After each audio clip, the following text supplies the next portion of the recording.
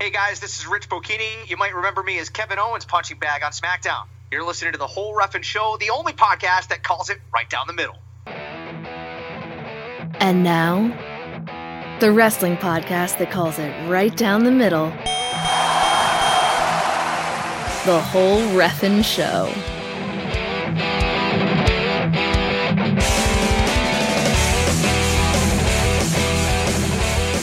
Hello, dear listeners.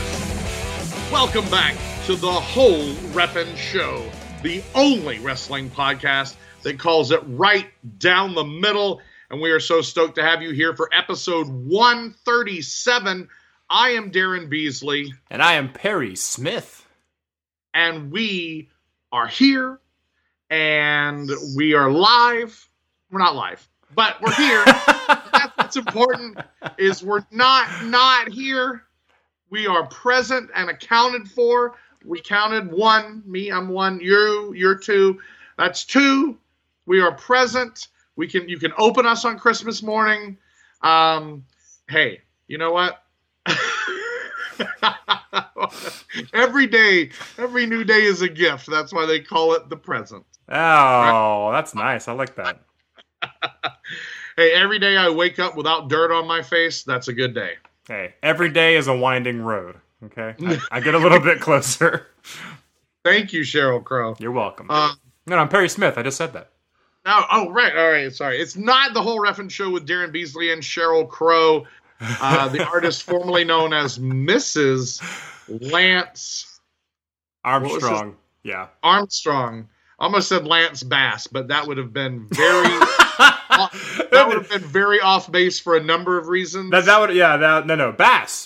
His name was Lance Bass, not Lance Bass. That would have been very interesting for several reasons.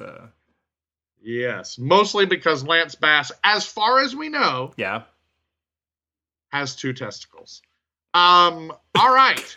So, hashtag dear listeners, we are so stoked. We're so stoked. Just like Undone, the sweater song. We're so stoked. Gonna be there? Oh, man, it's so great. Yeah. See you later. Which, by the way, well, on that very quickly, when I saw Weezer 2 nights in a row live at the Gibson Amphitheater at Universal City, R.I.P. Gibson Amphitheater, and I hope you guys enjoy Harry Potter Land because that's where that went. I saw Weezer 2 nights in a row. The first night they played all of the Blue Album. Second night they played all of Pinkerton. But the first night when they played Blue Album, when they got to, what is that, Sweater Song? Yeah. Undone. Well, Undone, yeah. Parentheses, the Sweater Song. The Sweater Song. Just like Metallica's Sanitarium is actually called Welcome Home, parentheses, Sanitarium. See, that song is definitely not Welcome Home. Well, fair enough. So anyway, so they got to that song, and the guitar player does that whole bit where he's on the phone. Like, he does all those, so that's in there. They include that with it. So I appreciate that. That's fantastic. Brian Bell. Yeah. Shout out to Brian Bell. Talk about that dude found, maybe Ponce de Leon and Los Conquistadores did not find the Fountain of Youth in La Florida. But I think Brian Bell did, because that dude looks exactly the same as he did in 1994 when the Blue Album came out. Absolutely. And if somebody tells me that the Blue Album came out in 1993, then I will fight you. All right. So here we are. It's episode 13.7. 13.7. And that Weezer concert, is that the... First of all, I thought you were going to say, when you said 2 nights in a row, I thought you were going to say 2 nights ago. No. And I was oh, Weezer 2 nights ago? No.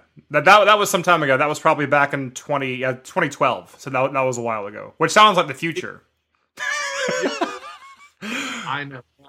Don't even get me started on where the last 10 years have gone. Right. But is that the show where you hung out with Shazam? Yes. Is that right? Yeah, Zach Levi. He was there. He was there both nights, and he hit on my then girlfriend in front of me. Wow. Yeah. I mean, well, it wasn't so much like, hey, ditch the loser and get with a hero. It wasn't that, but it was just like he called my girlfriend cute, like in like a very like like, hey now, calm down. And he, like, I think Tangled had just premiered that night. Like, it was doing really, he was a voice in Tangled, the animated movie. I was about to say, how does that relate? Okay, no, he was a voice.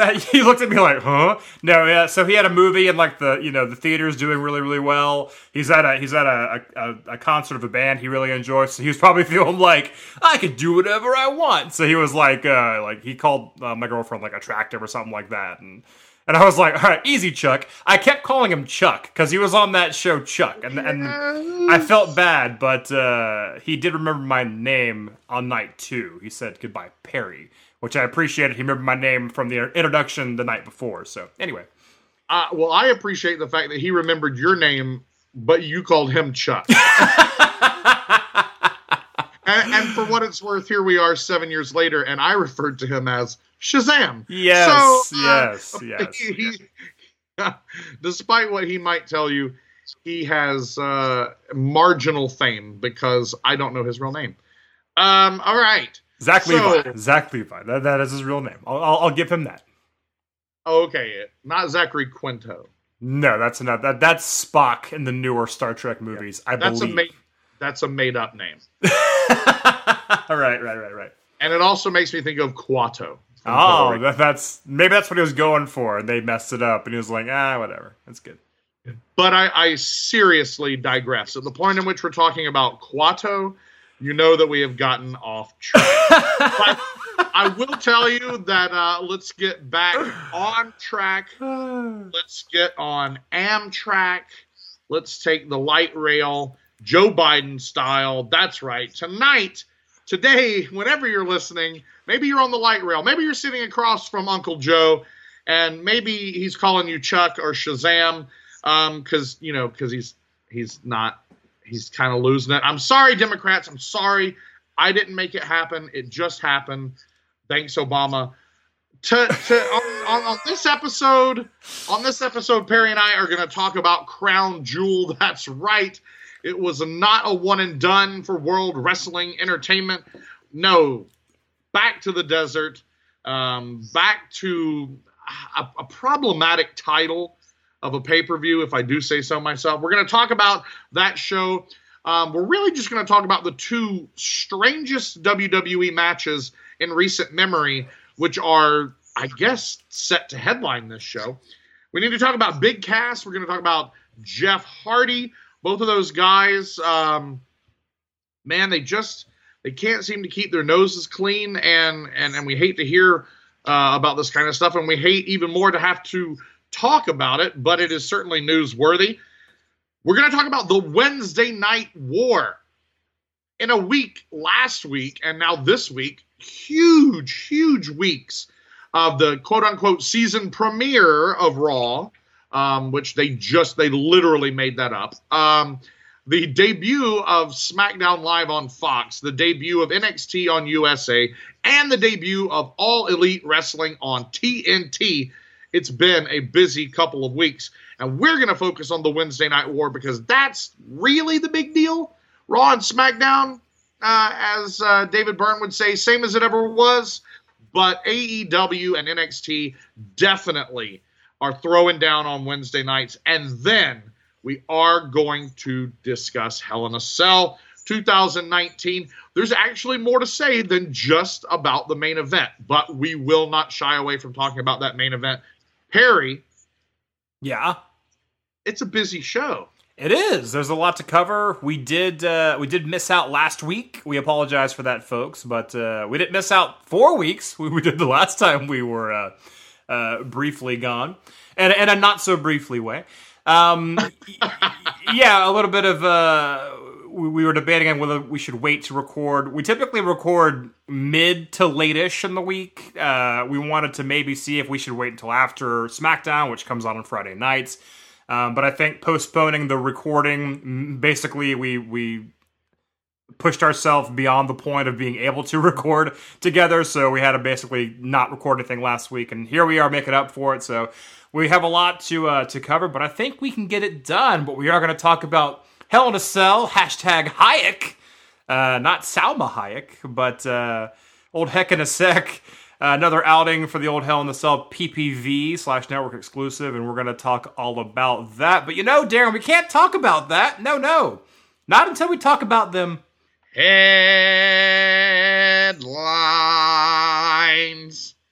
Boy, it felt good to do that. WWE making their return to the Middle East for the second Crown Jewel pay-per-view/network exclusive, Daryn. How are we feeling about this, huh? Well, it's on Halloween night, and I don't know if that means anything in Saudi Arabia, but I don't think it does. I don't think there's going to be a lot of jack-o'-lanterns, a lot of witches. That seems a little too spooky for those who submit. And it's Thursday. It's a Thursday, which also makes it weird because it's probably also not Thursday night. I'm sure we're going to refer to it repeatedly as Thursday night and Halloween night, but it will most definitely be on the air on WWE Network at probably like 2 in the afternoon, which means I might have to take the day off of school. Students, if you're listening, that's not why I wasn't at school, or not. That's not why I will not be at school. I had a very important doctor's appointment. Well, I appreciate you're the Babe Ruth of calling out, because you call your shot before you actually do it. So I'm sure your students will appreciate that. So Crown Jewel, and they're stacking up the deck for this one. They're having some firsts.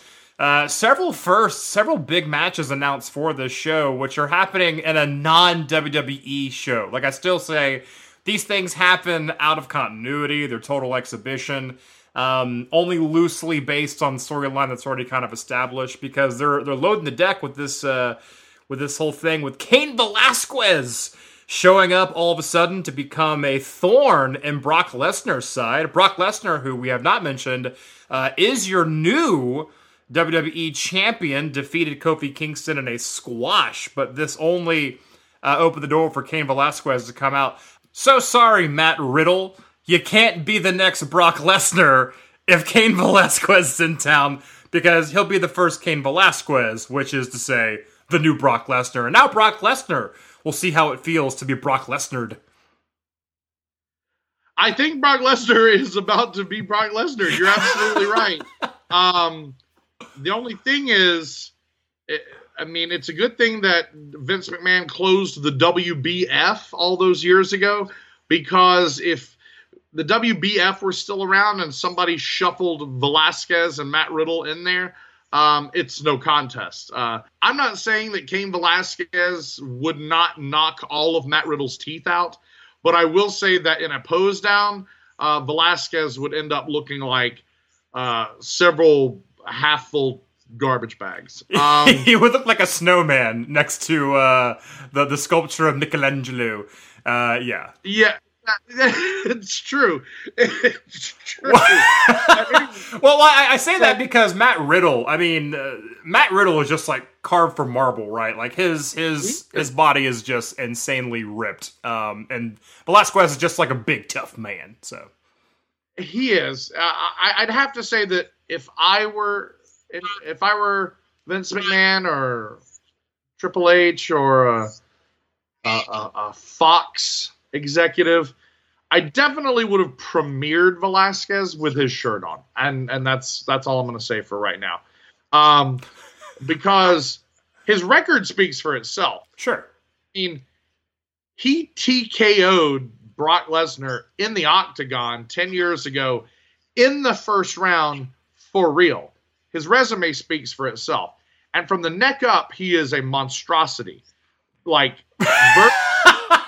So 10% of him is a monstrosity. Right, but I mean, like, in a good way. Like, yeah. hashtag dad bod. I mean, I hate to even say those words, but like, that's what's happening, with Brown Power there. And, but he is a surprise. He is as far as I'm concerned, he is a surprise signing. I somehow totally got underneath my radar that he had actually wrestled a couple of matches in AAA. And so he's already made him like a name for himself. I mean, obviously, he's a member of the Latino community.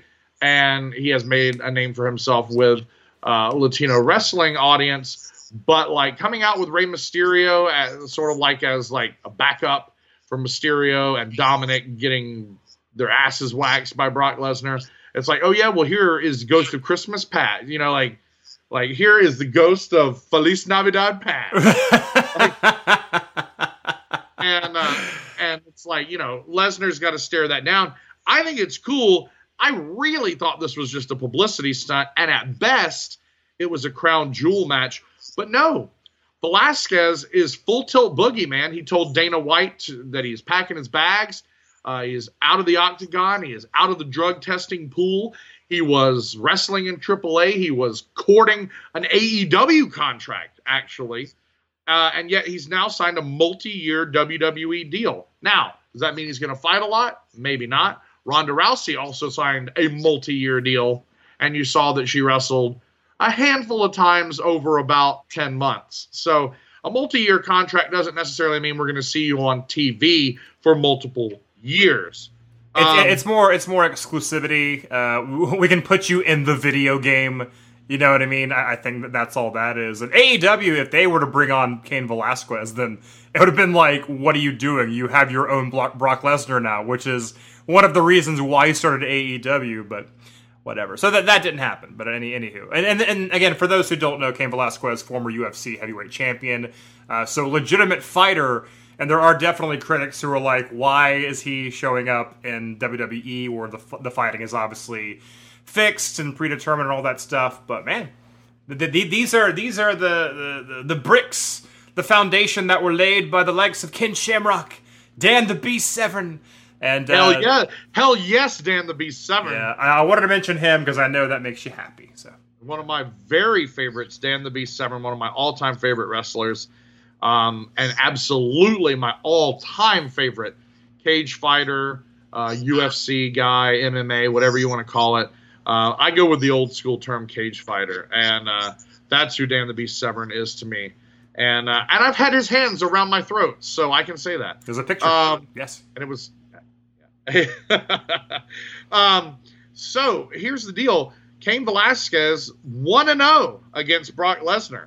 Took the UFC championship off of Lesnar's waist 9 years ago at UFC 121. And I remember watching that show live. And we were sitting in a pizza and mussels restaurant. And I was having some pizza, having some mussels, and everybody was completely blown away by how Velazquez dismantled Lesnar. Well, this is a different decade. This is a different fighting organization. It's an entirely different world. As soon as I saw Lesnar show up with a beard, I was like, no, he's going down. There's something about him with a beard that makes it look like he maybe he's trying to hide his chin away or something like that, and he absolutely got knocked out. So anywho. So Velazquez is not the only crossover fighter to pop up in WWE that week. Also, Tyson Fury, the unified WBA, IBF, WBO, IBO, EIO. And Tyson Fury is his name-o. And he is also the lineal heavyweight boxing champion, and that's what they keep leaning on, and I don't know what the hell that really means. I tried to do a quick Wikipedia perusal of what the hell the lineal heavyweight boxing champion is. To the best of my understanding, in my very quick look at a very long article, I think lineal boxing champion simply means you won the championship by defeating the former champion. Well, that may sound like no duh. That's how championships are won. But Perry, you know as well as I do, in real fighting, in real combat sports like MMA and boxing, a lot of times belts don't change hands by way of a challenger defeating a champion. Typically, a champion retires, or they dodge challengers long enough until they get stripped of their belt, And so the lineal champion is something that I think a lot of people take pride in, because it's not just you won a fight out of a pool of talented people. No. To be the man, you got to beat the man. And the lineal heavyweight champion is the man who can say he beat the man. So Tyson Fury simultaneously holds 6 unified world boxing championships. To me, that says this 6'9" monster, yes, he's bigger than fucking Braun Strowman. The reason he's on wrestling is because he ought to be on wrestling. Right. Because talk about monstrosity. Tyson Fury is a beast. He is a big opposing man. He stood toe-to-toe with Braun Strowman. He was in the audience of a WWE show. And it looks to be a credible threat for Braun Strowman. Poor Braun Strowman can't catch a break. It seems like they're just going to feed him to Tyson Fury. So you said lineal champion. I thought for a second there you said millennial champion. I thought maybe he vaped a lot. I don't know. Yeah. Yeah. I actually said that to me and someone. We were talking to a younger guy, and we were kind of razzing him about being a millennial. And he said the guy who was helping me razz this kid was like, it's like, how come millennials don't eat cereal? Like, you guys don't eat cereal anymore. Like, cereal companies are going out of business or something like that. And I was like, what's your favorite cereal? Is it vape? Yeah. And we laughed and laughed and laughed, and we pushed him down. Anyway. You know, hazing is frowned upon, Perry. Oh, no, he was a good sport about it. So You know who frowns upon hazing, right? People being hazed? Millennials. Yeah, there you go. Well, there you go. They're looking for a safe space. They're looking for a safe space to vape. Sure. So Tyson Fury provides no safe spaces. There is no safe space if Tyson Fury is in the building. Talk about from the neck up. From the neck up, Tyson Fury looks like Ian Anderson of Jethro Tull now. Oh, my God. And even though, like, Jethro Tull, I call him Jethro Tull. Even though Ian Anderson of Jethro Tull is probably old enough to be Tyson Fury's grandfather, and they're both English, so he might be his grandfather. Somehow Tyson Fury, at only 31 years old, looks like the 70-year-old Ian Anderson. From the neck up. Well, I don't know what your deal is with judging these guys from the neck up, Darren, but you're on a roll here with, Cain Velazquez from the neck up. Tyson Fury from the neck up. Well, I actually have a response to that. It's because from the neck up, both Velazquez and Fury are notable, but they're notable for different reasons from the neck up than they are from the neck down. From the neck up, Tyson Fury looks like Ian Anderson. I expect him to break out an aqualung at any second. If it comes out to locomotive breath, I would really appreciate that. Oh, that'd be nice. And of course, if #dear listeners, I am saying Ian Anderson. I'm not saying Arn Anderson, just in case there might be any confusion. I'm not talking about Arn Anderson. But here's the thing, Perry. This is my response. The problem is that both of these guys from the neck down have problematic physiques. Hear me out. For professional wrestling. Now, in boxing and in the octagon, if you can knock someone out and not pass out doing so, it doesn't matter what you look like. Look at Butterbean, right? But in pro wrestling, it does matter.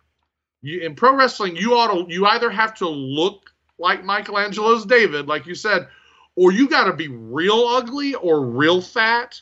You can't be somewhere in the middle, because then nobody wants to look at you. And that I'm going to bring back up when we talk later about the Wednesday Night War and how NXT has that physique advantage over AEW. But anyway. Well, I'm looking forward to that, but it is a very interesting contrast that in a sport where the fighting is fake, you have to look tough. But in a sport where the fighting is real, you don't necessarily have to look tough. You just have to be tough legitimately. So exactly. You just got to show up and put up or shut up. Right. Well, anyway, those two matches are announced for Crown Jewel. Tyson Fury taking on Braun Strowman and Cain Velazquez taking on Brock Lesnar. Both of those were announced on Friday in Las Vegas at a pretty big deal press conference before they went live on SmackDown on Fox. And these are really the two matches that I think anybody's going to really care about. Doesn't mean they're going to be good. It's just what people are going to tune in for. I know I'm going to tune in for these because they're really interesting. They're really interesting. What is that E word I tend to use about these shows? Exhibition. There's names on a marquee. It's The Undertaker versus Goldberg. It's not going to be a good match, but names on the marquee, you know who they are, and that's just how it is. So, one person who probably will be a no-show for Crown Jewel, unfortunately, is going to be Jeff Hardy. Jeff Hardy still undergoing some issues. He's had some issues with substance abuse in the past, unfortunately, from years ago, like from over a decade ago. And TNA, it was an issue. Maybe, I think, toward the end of WWF, his first run, there was definitely some issues as well. So he had a DWI recently, unfortunately. When WWE issued the same statement they issue whenever one of the Usos... I don't mean to laugh. But it's happened a couple times lately. Whenever one of the Usos got popped for DUI or for a couple other things, which is basically like so-and-so is responsible for their own, personal behavior or whatever. And that's all you need to say is like, well, it's not our fault. He did that on his own. And the thing is, like, in a world where most messages like that are bullshit, this is totally valid. Sure. I mean, the WWE, they should and do have like substance abuse policies and testing, et cetera, et cetera. But if it's your day off and you get drunk in your hometown and decide to drive to the Minute Market to get more liquid to continue getting drunker on, WWE can't police that. And so that kind of statement is totally valid in this situation. It's unfortunate, but it is a reality. And it's one of the few things that you can't really blame WWE for. They're not these people's mommies and daddies. These are grown-ass adults. And Jeff Hardy is also not a 23-year-old who's suddenly become a millionaire and he's in the spotlight and he's on TV every week and he doesn't know what to do with his fame and fortune. No. This dude is a problematic addict, and he needs intense counseling, and he needs a lot of love, and he needs somebody in his personal life to help take care of him, because this is not new. This is apparently not going away. It is not circumstantial or situational. This is this man's lifestyle, and it's not a healthy one, and he's going to find himself in an early grave if he keeps behaving this way. I'm not saying that the average person can't have too much to drink sometimes and make a bad decision. This is just a drop in the bucket of bad decisions that Jeff Hardy's been making now for well over 10 years. Sure, but also when you're drunk in public, and that's when like there's potential for injury for yourself, but also for others, which, escalates the risks of public intoxication and stuff like that, driving and all that. So obviously that's a big issue. So, I mean, we can only hope that Jeff Hardy gets help. Unfortunately, this is not a surprise headline. Sadly, it is what it is. But someone who's also been struggling with substance abuse as of late, it seems, Big Cass. Big Cass actually seeking help from one Diamond Dallas Page. He's actually checked into the accountability crib in Atlanta, Georgia. Yeah, DDP, we're actually right outside of Atlanta in Smyrna, beautiful Smyrna, Georgia. Saint Page, as I call him now, because he's saving all these lives nowadays. I mean, I'm just waiting for the Vatican to beatify and canonize Paige Falkenberg, because he deserves it. I mean, this man is seriously saving lives. Sure. I think you have to have two miracles to become a saint. I'm going to say Jake Roberts and Scott Hall. Those are your two miracles. That's all you need. So DDP, Saint Page himself, bringing Big Cass, formerly known as Colin Cassidy. I actually don't know the dude's real name, but Kaz XL, as he's going by right now, on the indies, of which he's making a debacle of his indie career. And it's because of what it sounds like is a pretty unfortunate combination of mental health issues and drug addiction. Now, apparently he had a big-time run-in with Joey Janela, which has now been made public. I know that he no-showed multiple events. As as problematic of a figure as Enzo is, he's sort of like the yippy dog that gets your attention. Meanwhile, the badass Rottweiler has just bitten your throat out, and that's Cass, who's actually doing the real damage to himself and others. It's interesting that this story comes out at the same time that Total Divas actually returns to the E! Network. Carmella returned as a cast member on this season of Total Divas, and the entire premiere episode, every time they cut to Carmella, she goes back into slamming Cass. And I guess because he signed a contract once upon a time, his likeness is able to be used. And so they keep showing these clips of him and then cutting to her now when he is not there to defend himself, talking about how awful their relationship was. And I watched that and cringed a lot. Not because I don't believe Carmella. Sure. Probably based on everything we hear about Cass, it's probably true. But I just hate the fact that when somebody takes the opportunity to run somebody else into the ground, even if it's true, if they don't have the opportunity to present their own version. Because there are two sides to every story. Your side might be wrong and fucked up, but you're still allowed to present that. And he's not, because Bunham Murray and E! Network and Kevin Dunn and Vince McMahon and WWE have decided, you're not under contract to us, so we can use you to make a storyline for Carmella. Well, there's that whole gray area with Total Divas where it's real quotations, but it's not, because it can't totally be real. So you got to wonder if things were really that bad, or if they're like, okay, Big Cass is gone. You need to ruin him so he doesn't make money on the indies. You know what I mean? Like, and exactly. there could be some of that. And again, not saying I don't watch the show, because that's not anything. But I don't put down people who do watch the show. That's fine. But at the same time, it's like, is she embellishing a bit? Are they trying to, like, is it character assassination? I mean, obviously things weren't bad. And now Carmella's with Corey Graves, which they actually mention quite a bit on WWE programming nowadays. So.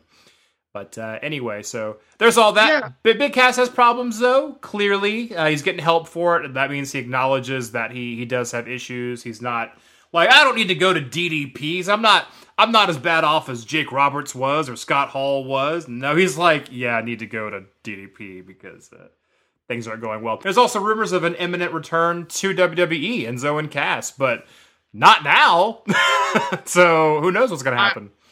I really don't know what's going to happen with that, because I really don't understand what Enzo's major malfunction is. I'd like to be able to just point at it and say drugs, because that can be fixed.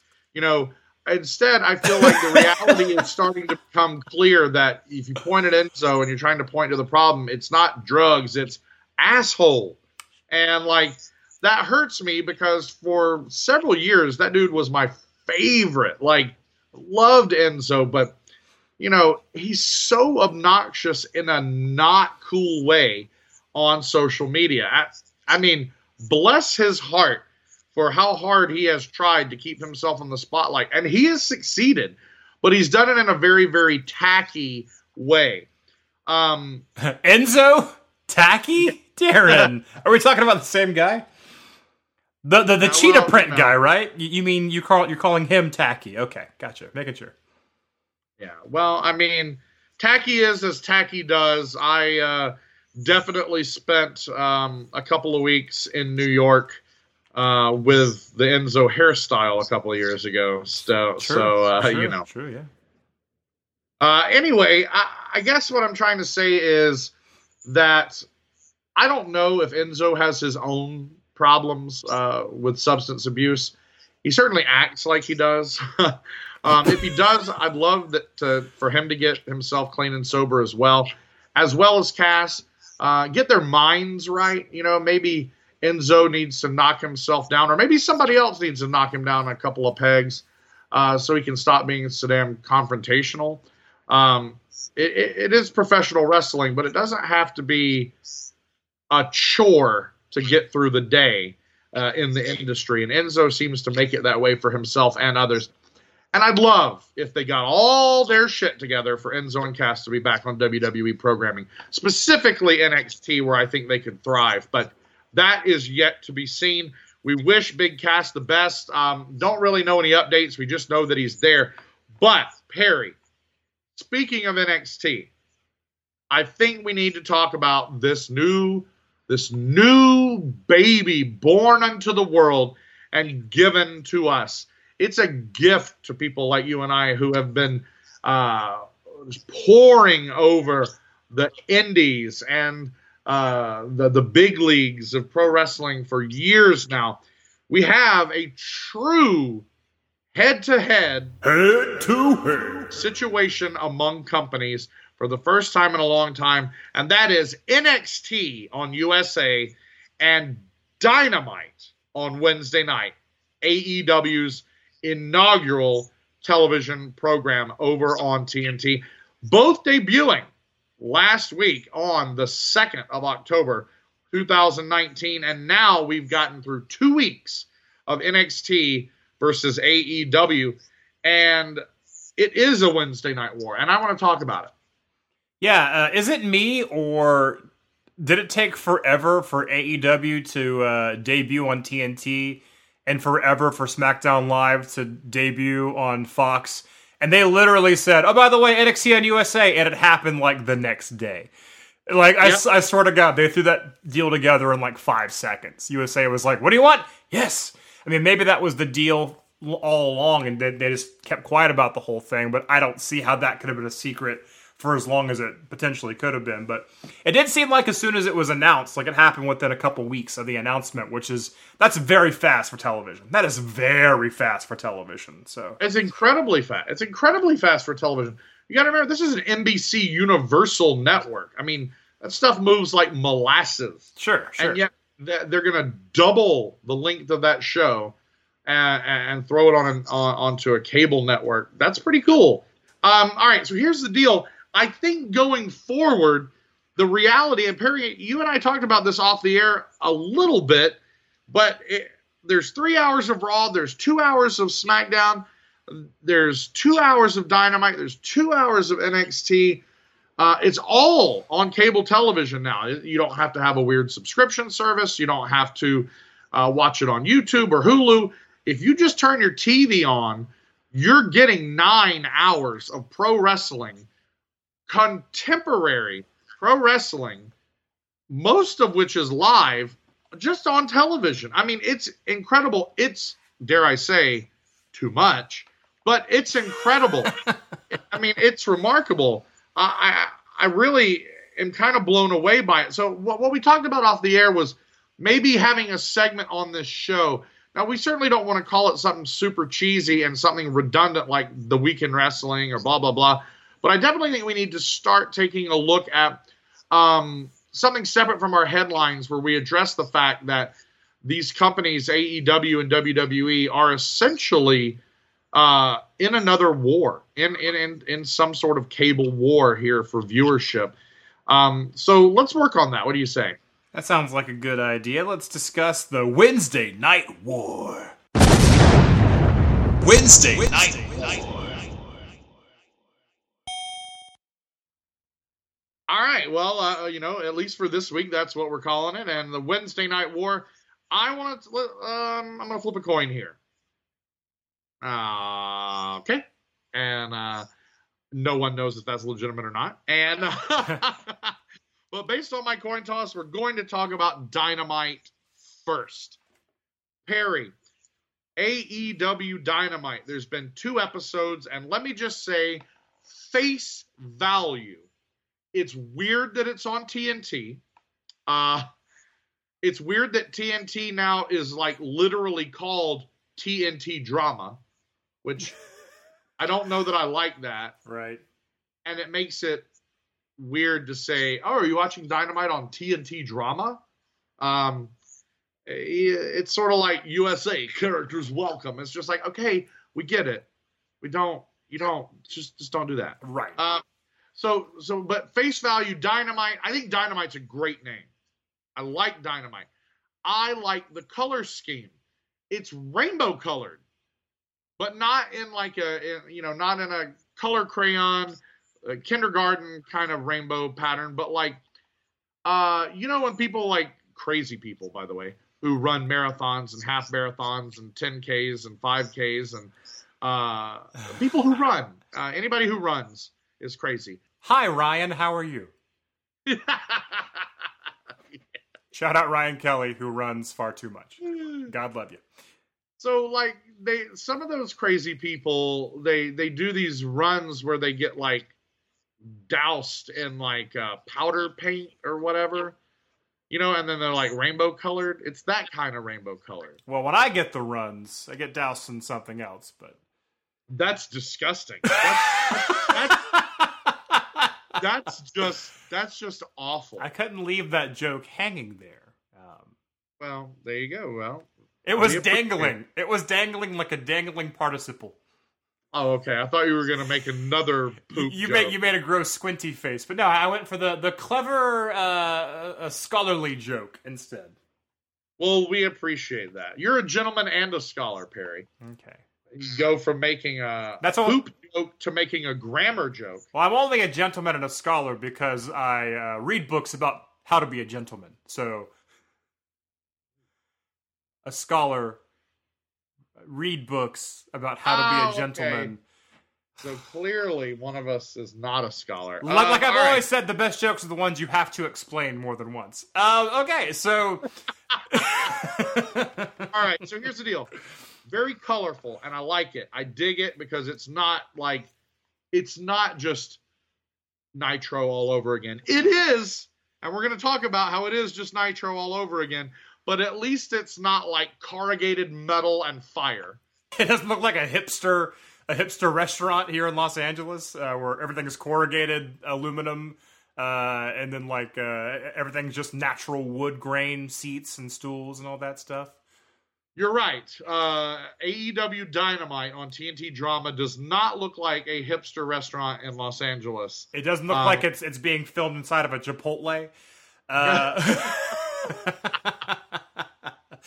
No, I will say this about the production. I didn't catch it on TNT proper. I did see some on the internet. The production's top notch. It is a beautiful show. It looks as good as Raw, but different. So I'll definitely give them props for that. They have that. My thing is on commentary, they have Tony Schiavone. Yes? Yes, they do. They do have Tony Schiavone, which, by the way, listening to Tony Schiavone on TNT, it is weird. It is weird. It's totally cool. It's totally cool, but it's weird. So you have Tony Schiavone. Yes. You have Jim Ross. Okay. Yeah. So why is there a third person, and why is he the only one that speaks? Why is he Excalibur? Why is Excalibur your third person? Who is play-by-play, by the way, when you have two of the greatest play-by-play guys on your commentary team, and the guy in the fucking mask is the play-by-play guy? What is happening? I don't know. There's certain things that you don't need to reinvent, and that's one of them. And that's one of the problems AEW is having. It doesn't know its identity, which is fine. Much like Excalibur. They do, and it's Excalibur? Yeah. He wears a mask, is that joke, but still. Oh, okay. Again, the best jokes there are the ones you have to explain a couple times. So I'm great tonight. I'm on fire. I'm still gonna go with the best AEW show yet was the one that wasn't an AEW show, All In, because that show also did not have an identity, but it thrived on the fact that it did not have an identity. To me, All In was a super show, like those mythical super shows from the 70s and 80s, like Wrestling Star Wars and AWA Super Clash, and these things where you had like these dream matches where you had NWA champion Harley Race versus WWF champion superstar Billy Graham, or you had Bob Backlund versus Ric Flair, or you had Ric Flair versus Kerry Von Erich in Texas, or you had Nick Bockwinkel versus Jerry Lawler in like at like a county fair. Like, to me, that's what was so cool about All In. What has not been so great about AEW is they lost at least 50% of the star power that All In had. They don't have a great roster. They have a good roster. They don't have a great roster. And they're thriving on the fact that we are old school and new school. We are innovative, but don't forget the Rhodes family, sure, and Schiavone and JR and Jericho. And it's like, and we're on TNT, and it's like, well, wait a minute. You can't be both of those things. You can't be super, because if you're going to be super old school, then, you know, Billy Corgan's got a YouTube show at 6:05, and he's filming it, you know, in Atlanta. Like, it's called the NWA. They're doing the old school. They got it, AEW. They got it. I promise you they got it. Or you're going to do something brand spanking new and different, like, dare I say, MLW. MLW is a cool show because it has it nods to old wrestling, but it's a totally new presentation. Sure. And I think AEW finds itself sort of hesitantly stutter stepping backward and forward, and it doesn't know where to like stand its ground. And until it does, it's gonna be rough going. Well, I agree with all that. I'm sure Cody Rhodes and I guess Kenny Omega and the Young Bucks found out the hard way in making their own wrestling company why WCW operated the way it did, why they made decisions, some of them bad, some of them good, the way they did. Same with WWE. That you need the faces that people recognize, which typically are the old timers, but you gotta stuff them in somewhere because people go, oh, I know who that is, I'll watch your show.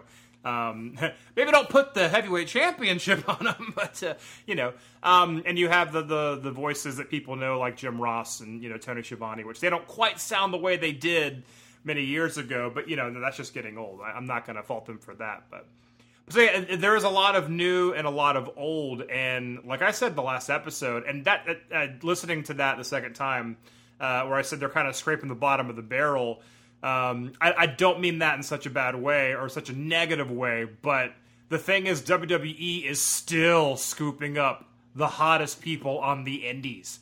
And the only way they're not getting scooped up is if they're just loyal to this whole indie spirit and just like, no, I will never go WWE, never. And then otherwise they're probably going to be AEW bound, but there's not many people like that because money talks, and WWE is still the biggest wrestling organization on the planet, and that's not going to stop anytime soon. So, and again, I'm all about AEW, you know, succeeding and all that, but at the same time, I hate that it's like, and things will be different, and things are not different. You're just another wrestling organization. So that's it. I agree. So here's a few hot takes from me about Dynamite. The women's division is DOA. I'm sorry. It's not good. The chick with the Freddie Mercury gimmick needs to go the way of the dodo with a quickness. Doing nothing for me. Doing that. Britt Baker, DDS. DOA? You know, they say like, you know, it's not just a gimmick. It is just a gimmick. It's like Dr. Britt Baker DDS. It is just a gimmick. Can Isaac Yankem DDS accompany Britt Baker DDS to the ring, please? I hope. I can only hope that that's where that eventually goes. Somewhere, somehow, some way. I want to see that. until they teach me differently or show me differently, Awesome Kong is the only thing that I really care about. B Priestley has some potential, but that division is not what it should be. They should have worked very hard in this current atmosphere where the women might be the best thing in WWE, and they're by far an afterthought in AEW. Yeah, and then that goes back to what I said about why why it seems like there are people who are not ready for television on AEW, but they don't care because they're our good buddies, and they're good wrestlers, but doesn't mean they're TV-ready wrestlers. Even someone like Chelsea Green, who's wrestled for a very long time, she didn't go straight to television. She went to the Performance Center to train because there are still a couple of kinks to work out of hers, even though she's Zack Ryder's girl. I'm not saying that's all she is, but that's a huge benefit in the world of WWE when they're all about couple wrestlers. All about couple wrestlers. There's that. Another big issue AEW has with their women's division is they either weigh 100 pounds or they weigh 300 pounds. You're absolutely right. That is a huge difference in weights. And there seems to be no in between. Like that's a big problem. It is when you're in a sport. And AEW, the one thing I will give them credit for is they do treat it like a sport, which is fun. We know it's not one, but we like it to be. We like to pretend. And but in a sport that has no weight divisions, it's kind of dumb. Yeah, it's kind of dumb to have that disparity there. All right, some other things that I feel. The Young Bucks, like, what happened? They are way too tame. They're still doing their best work on YouTube. It's like, dudes, you own this company. You are on network television. You are on TNT. You're the heirs apparent. And you won't let us forget, you are the heirs apparent to Nitro. And you're still doing your best work on YouTube. Like, I would have thought that the Young Bucks would be the most important part of Dynamite. And they're not. I don't know if they're trying to say, like, we recognize that we're veterans, and so we're going to start putting other people over. No, not in the first year of Dynamite. This needs to be your damn coronation, fellas. Like, this needs to be your final ascent to the very tippy top of Everest, in which you say, we are the best tag team of the decade. We are the best tag team of the century, of the millennium. Well, then no, and I agree with that. But there is that slippery slope, and this has happened in former wrestling organizations past, if you will, where people with a lot of executive power tend to book themselves over other people, and they win championship belts, and they stay on top. So I can see where it's a thin line. You don't want to book yourself to win everything, unless you're Cody Rhodes. But I hear you, and that's totally fair. But you also have to be careful. If you're too humble, you're going to book yourself into obscurity. And they just don't seem exciting enough. They seem like, oh yes, and the Young Bucks. It should be like, oh my God, the Young Bucks. Right. No, I definitely see what you're saying, but I don't know. I just have a feeling that all these guys, the Cody Rhodes, Kenny Omega, the Young Bucks, are going to make a lot of enemies. And they're going to find out why you have to be cutthroat in the world of, if you want to start your own wrestling organization. So it's going to be interesting to see where we are a year from now. Well, I will say one of the most fun things about Dynamite was Best Friends. Ah, yes. Best Friends being in the crowd and introducing their new friend, Orange Cassidy. And I'll say this. I never, ever, in my heart of hearts, and I've had to harden my heart, and I never, ever believed that I would see the day where someone could out-nonchalant Chuck Taylor, the Kentucky Gentleman. But if anybody could, Orange Cassidy could. And I think that this is a match made in heaven. I think Chuck Taylor and Orange Cassidy could never wrestle and do more good and more harm simultaneously to professional wrestling than anybody. Like, Chuck Taylor, I love him. And if I didn't love him so much, I would hate him. Oh, sure. I mean, God, he is, oof. That is one aloof pro wrestler. But anyway, I think they could be the hotness. On a weekly television show, you get Best Friends and Orange Cassidy doing some really, really creative stuff that has nothing to do with athletic competition, and let them be your entertainment. Let them be a big part of the entertainment part of Dynamite, and then you can go to the ring and let, Sammy Guevara, who I like heel Sammy Guevara, and I like his face, and I like his wrestling. I think he's still probably got character to work on. I think that young man still has a lot of character to work. Chuck Taylor needs no help. He is a ready for primetime player. Sure. Well, Chuck Taylor, he's done ROH, he's done New Japan Pro Wrestling. He's been at it a lot longer than people realize. He's done the whole reffing show. Yeah, he's hashtag friend of the show, of course.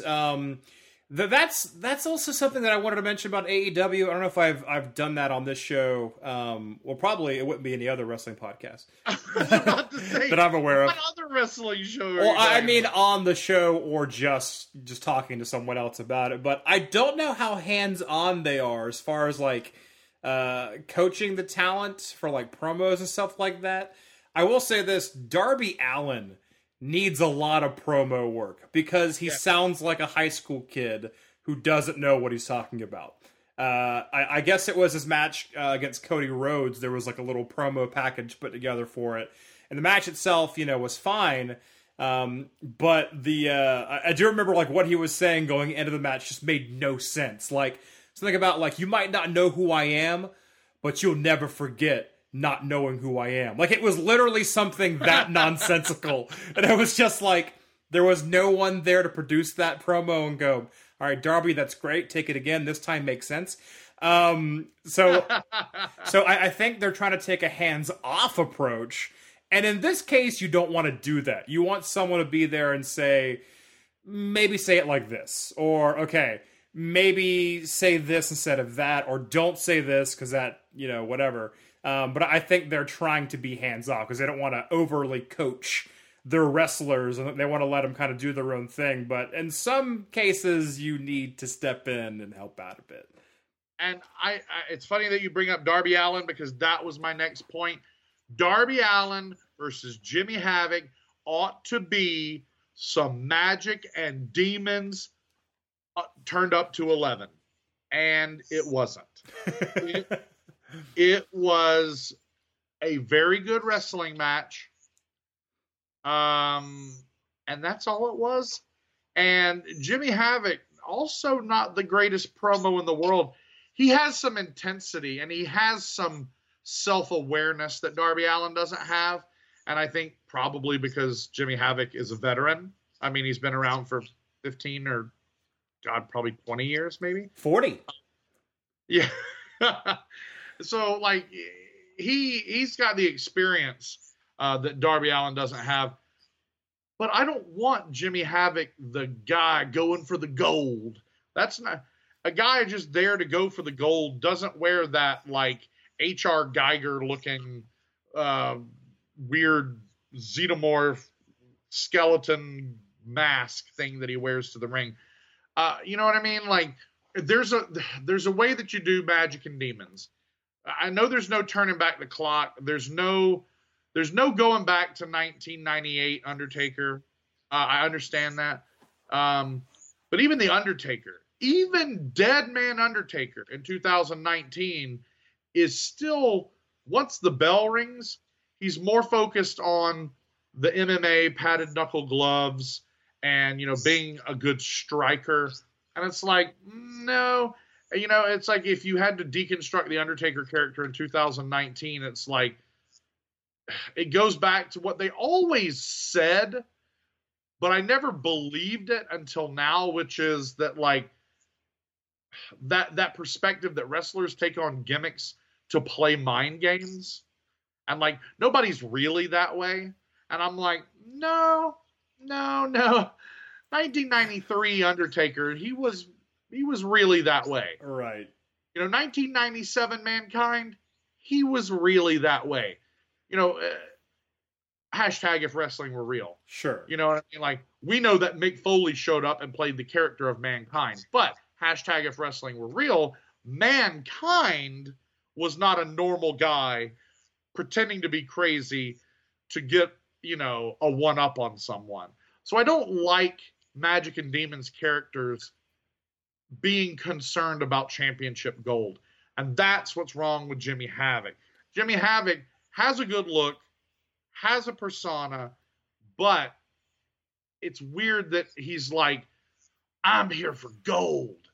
Anybody that gets in my way. No, it should be like, I'm here for your blood. Like, I'm satisfied by fighting and hurting people. And you'll find that's one of my big issues with the Fiend versus Seth Rollins in Hell in a Cell, which we'll get into later. I agree with that completely, Daryn. Also, the cool thing about AEW is you're seeing matches for the first time. People fight, I guess, televised at least. These probably all happened several times at, indie shows, non-televised indie shows. But eventually you're going to see every combination possible to death, like you do every Monday on Raw, like you will eventually every Friday on SmackDownLive. And it's going to lose a bit of edge there, a bit of excitement there. But we'll talk about that when that happens, which, isn't too far down the road. But I do see what you're saying. But the wrestling's still good on AEW. I will say that. The wrestling is very good. Let's jump over to NXT for a minute. I don't want to spend too much time on this because we're going to talk about Hell in a Cell. But in the spirit of this, looking at the Wednesday Night War, I want to give NXT its due, and I really want to, because guess what? It's better than Dynamite. As I suspected, and I said it would be, and it is.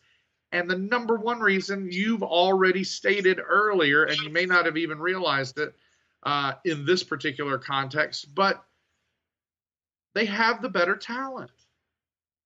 There's not a 50-year-old champion who is getting by on what he used to do. It's NXT. NXT is the alternative.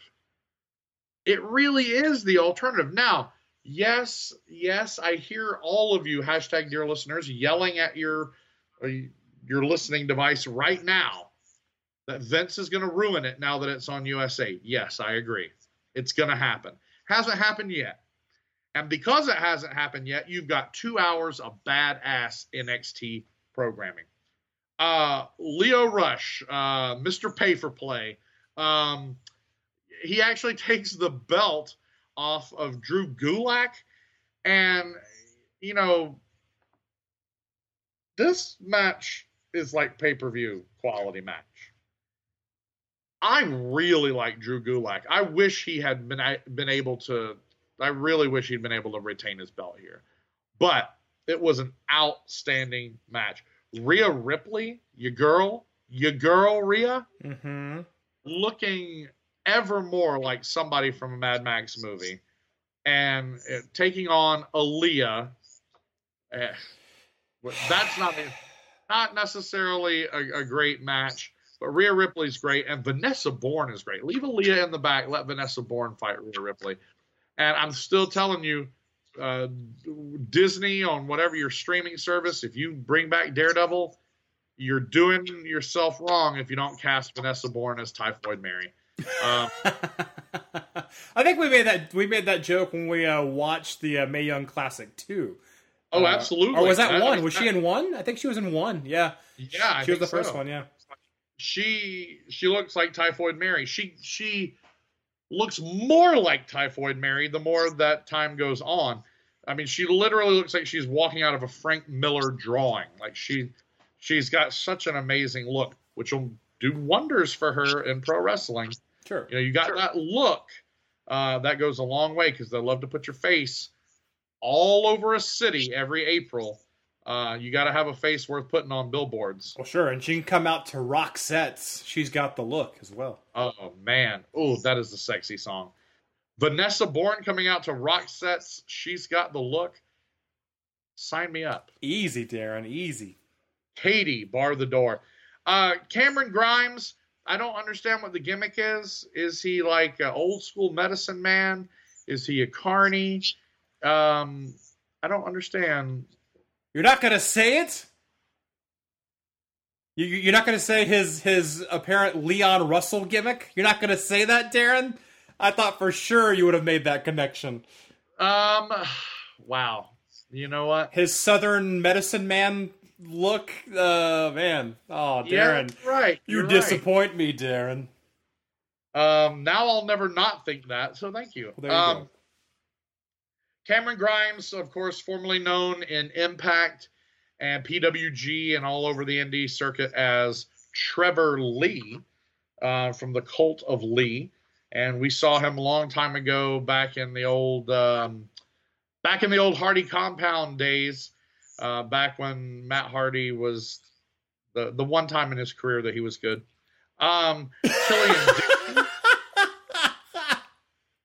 Killian Dane still looking like a Virginia ham that's been dropped on a dirty kitchen floor. That's a mean thing to say about someone, Daryn. Punishment Martinez, my least favorite wrestler, now of course going by Damian Priest. His promo. I just love you're like, NXT is a superior show, ladies and gentlemen. I hate him. I hate him. I hate him. I hate him. Well, it's the only wrestling podcast that calls it right down the dad-blasted middle. I get that. And here's the thing. Damian Priest, a.k.a. Punishment Martinez, a.k.a. my least favorite ROH wrestler of all time, and that's saying something. This promo that Damian Priest, this was straight out of like hardcore TV. This was 1996 ECW style promo. It's like a step up from those stupid like cell phone promos that WWE was trying to do there for a little while. But definitely a step down from your typical pro wrestling promo these days. No commentator, no announcer, no one asking him questions. Just like, I'm a wrestler, I'm in a place, there's a cameraman, he's recording my promo, because in pro wrestling, we trash talk. You know what I mean? It's not a hidden camera. It's just, this is what we do in wrestling. You know what I mean? It reminded me very much of old ECW hardcore TV stuff. So, first thing Damian Priest has ever done that I was on board for. So maybe he's trending upward. There you go. Apparently he's going to be going after Pete Dunne, who is moving permanently to NXT from NXT UK. So that's going to be interesting to see Pete Dunne every week on a 2-hour NXT on USA. That's pretty cool. Finn Balor officially returns to NXT. He's full-time NXT roster member. That's kind of huge, especially when you consider the fact that you've got Velveteen Dream and Tommaso Ciampa and Roderick Strong as the North American champion, but Adam Cole as the NXT champion. And you've got Isaiah Scott, formerly known, of course, as Shane Strickland, a.k.a. Swerve. There's a whole... This is a pressure cooker of top guys that I hope all stay right where they are. Sure. And now that they're on television, there's no reason to move them. I mean, like we've said, they're already moving people from the main roster back to NXT because they're so much more effective there. And now it's not a punishment, Martinez. No. It's actually it's a good thing. Everyone benefits from it. They don't lose. Well, they lose some eyes just because Raw is a more popular TV show, but still, you know what I'm trying to say here. But yeah, Roderick Strong. I mean, well, you just mentioned something that we need to kind of touch up on. Tommaso Ciampa, you include his name because he is back from injury. Tommaso Ciampa, I don't know if he's wrestle ready yet, but he certainly did get all up in the grill of one Adam Cole Bebe recently on NXT television. So that's very cool that he's now back in the picture, which makes me sad because I hate that Johnny Gargano was ever NXT champion, not having beaten Tommaso Ciampa for the title. To me, that's still a misstep, a rare NXT misstep. Beyond that, Roderick Strong is the new North American champion. We haven't talked about that as well. Defeating Velveteen Dream, obviously with the help of his friends, which means that the Undisputed Era, they have all the gold, which only reinforces my thought of they should have had a woman join the stable long ago, so that way they could also have that gold and truly have all the gold in NXT. Of the gold brand. I could not agree more. I will say that I think we're probably looking at some sort of specialty match, maybe Ciampa and Dream versus Strong and Cole, or maybe Ciampa, Dream, and some tag team versus the Undisputed Era. I think that would be excellent. I think that would be a very killer 8-man tag match. I don't know who that would be. Maybe the Street Profits. That would be cool. Or even cooler, as much as I like the Street Profits, even cooler would be somebody brand new, somebody fresh and new. I will say also, in this show that was super stacked with the championship changing hands from Gulak to Lio Rush, with Pete Dunne moving over, with all this with the Undisputed Era, Ciampa returned, Velveteen's talking, Finn Balor, all this stuff is happening, Swerve is on there, and you still also have Kushida versus Walter. And it's like, with all of Imperium at his side, of course, Marcel Barthel, Fabian Eichner, and Alexander Wolf. And God, I could not like them any more than I do. I love Imperium. Man, they're good. And with all of that combination, that's the best wrestling show on television. Start to finish. You can't touch that show. That NXT was so much better than Dynamite that it is just like, it's a no contest. Much like the ending of the Hell in the Cell main event with The Fiend and Seth Rollins. Again, I'll get into that later. Well, the last thing I really have to say about NXT is what makes it so much better is it is all that we're looking for. I think the discerning wrestling fan can find what they want to find on NXT. As far as a single show goes, by flipping around all the various offerings, you can find more than what you want to find. But usually it's piecemeal. You just want to pick, if you had to only pick one show to watch wrestling, if you're an old school wrestling fan who still likes the current product, NXT is the way to go, because it's everything. You've got the WWE physiques because WWE simply demands it, and they have the Performance Center. You've got the WWE money, the WWE production value, but you also have wrestling. You have real wrestling, some of the best wrestling in the whole world, in the whole industry. And as a result of that and the makeup of the roster, it still has an indie feel, and it also has indie cred. You can't ask for a better combination than that. WWE money and indie cred put all together to make a killer roster, and then you get a 2-hour weekly show. I'm telling you, man, you and I have been on the NXT train for years, but it's never been better than it is now. It's absolutely incredible. And I think until such time as Vince screws it up, because USA, because what's going to happen is not everybody, the average child, the average 7 or 8 year old who might watch Raw blindly each week isn't going to do that with NXT. They're just not. And when the numbers aren't what USA want them to be, Vince is going to screw it up. But until that day comes, NXT is the best wrestling in the world. Sure. I mean, not just the men roster, but the women's roster, too. I mean, compare the AEW women's roster to NXT's women's roster. That's not even a conversation. Like, it's just not. So, that's that. That's us checking in on the beginnings of this Wednesday night war. And that will be interesting to see how things escalate, what happens from here on out. And hopefully both shows will only improve, because of that's what healthy competition typically does. And it's already kind of kicked AEW's existence, kind of kicked things into gear for NXT. Now it has its own weekly show on USA, and obviously SmackDown's on Fox they're making changes there. They're doing big things trying to help SmackDownLive's ratings. And Raw, there's some changes. The draft, we even talked about that. That's going to be happening probably by the time you guys hear this episode.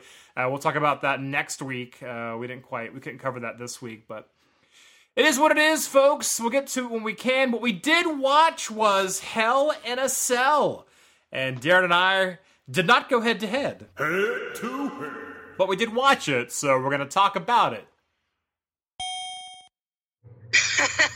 Coming from the other side of darkness, this is Holiday, and you're listening to the only podcast that calls it right down the middle of the whole reppin' show.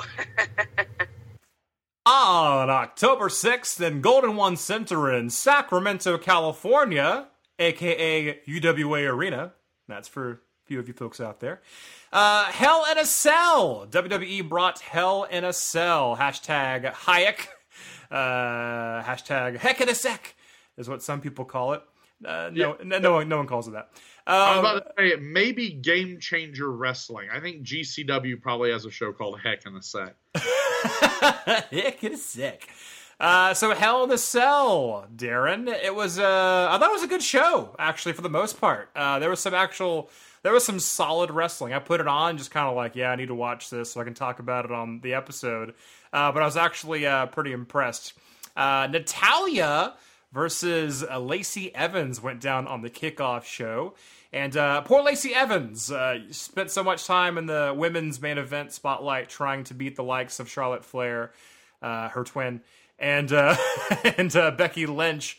And now look at her. She's on the kickoff show losing to Natalya. But Lacey Evans does get more and more impressive the more she wrestles. Natalya, she might be boring sometimes, sure, but I've never said that she was not a good wrestler. Natalya definitely learned a lot from her family, and she can definitely wrestle a match. So, oh yeah, oh for sure. Natalya is an excellent wrestler. She's a legacy, but she has definitely blazed her own path as well. She not only is a legacy, she's a living legacy of her family, but she has created a legacy for herself. And when we look back years from now, regardless of some of of her rough exterior and some of her just genuine unlikable ness that has followed her around, there's going to be absolutely no doubt that she was an actual huge part. All marketing aside, she's an actual huge part of how women's wrestling changed in WWE in the 21st century. Absolutely, and there is not a cooler name than Natalya Neidhart. So please call her that. Please call her by her full name, because it's such a cool name. It's a badass name. And people like Lacey Evans are the ones who get to bask in the spotlight that was created by people like Natalya. So sure. I hope that people like Lacey Evans don't forget that, because there's a lot of women that are going to be waltzing onto Raw and SmackDown in the next 3, 4, 5 years that it's going to seem really easy or second nature to them, as it should, but it wasn't that way 10 years ago. And I hope that, they recognize that. I don't mean they need to bow down and give thanks. They just need to not forget that this opportunity wasn't always there for women, but it is now. This is true. Very true. With that, Hell in a Cell proper does begin with a gasp Hell in a Cell match. This one is for Becky Lynch's Raw Women's Championship. She's defending against one Sasha Banks, who calls herself the Boss. So we have the man versus the boss, but not the Big Boss Man. No. It's definitely not that. R.I.P. Big Boss Man, Ray Traylor, Big Bubba, Guardian Angel. Oh, Guardian Angel. He really is a Guardian Angel. Oh, too soon? That's wow. It's not too soon. So we have Becky Lynch versus Sasha Banks. Obviously, Becky Lynch is the anti-hero that she is. Sasha Banks is definitely the heel in this match, and people are booing her. I will say the only bad thing about this match was it went on first, because it might be the best match of the night.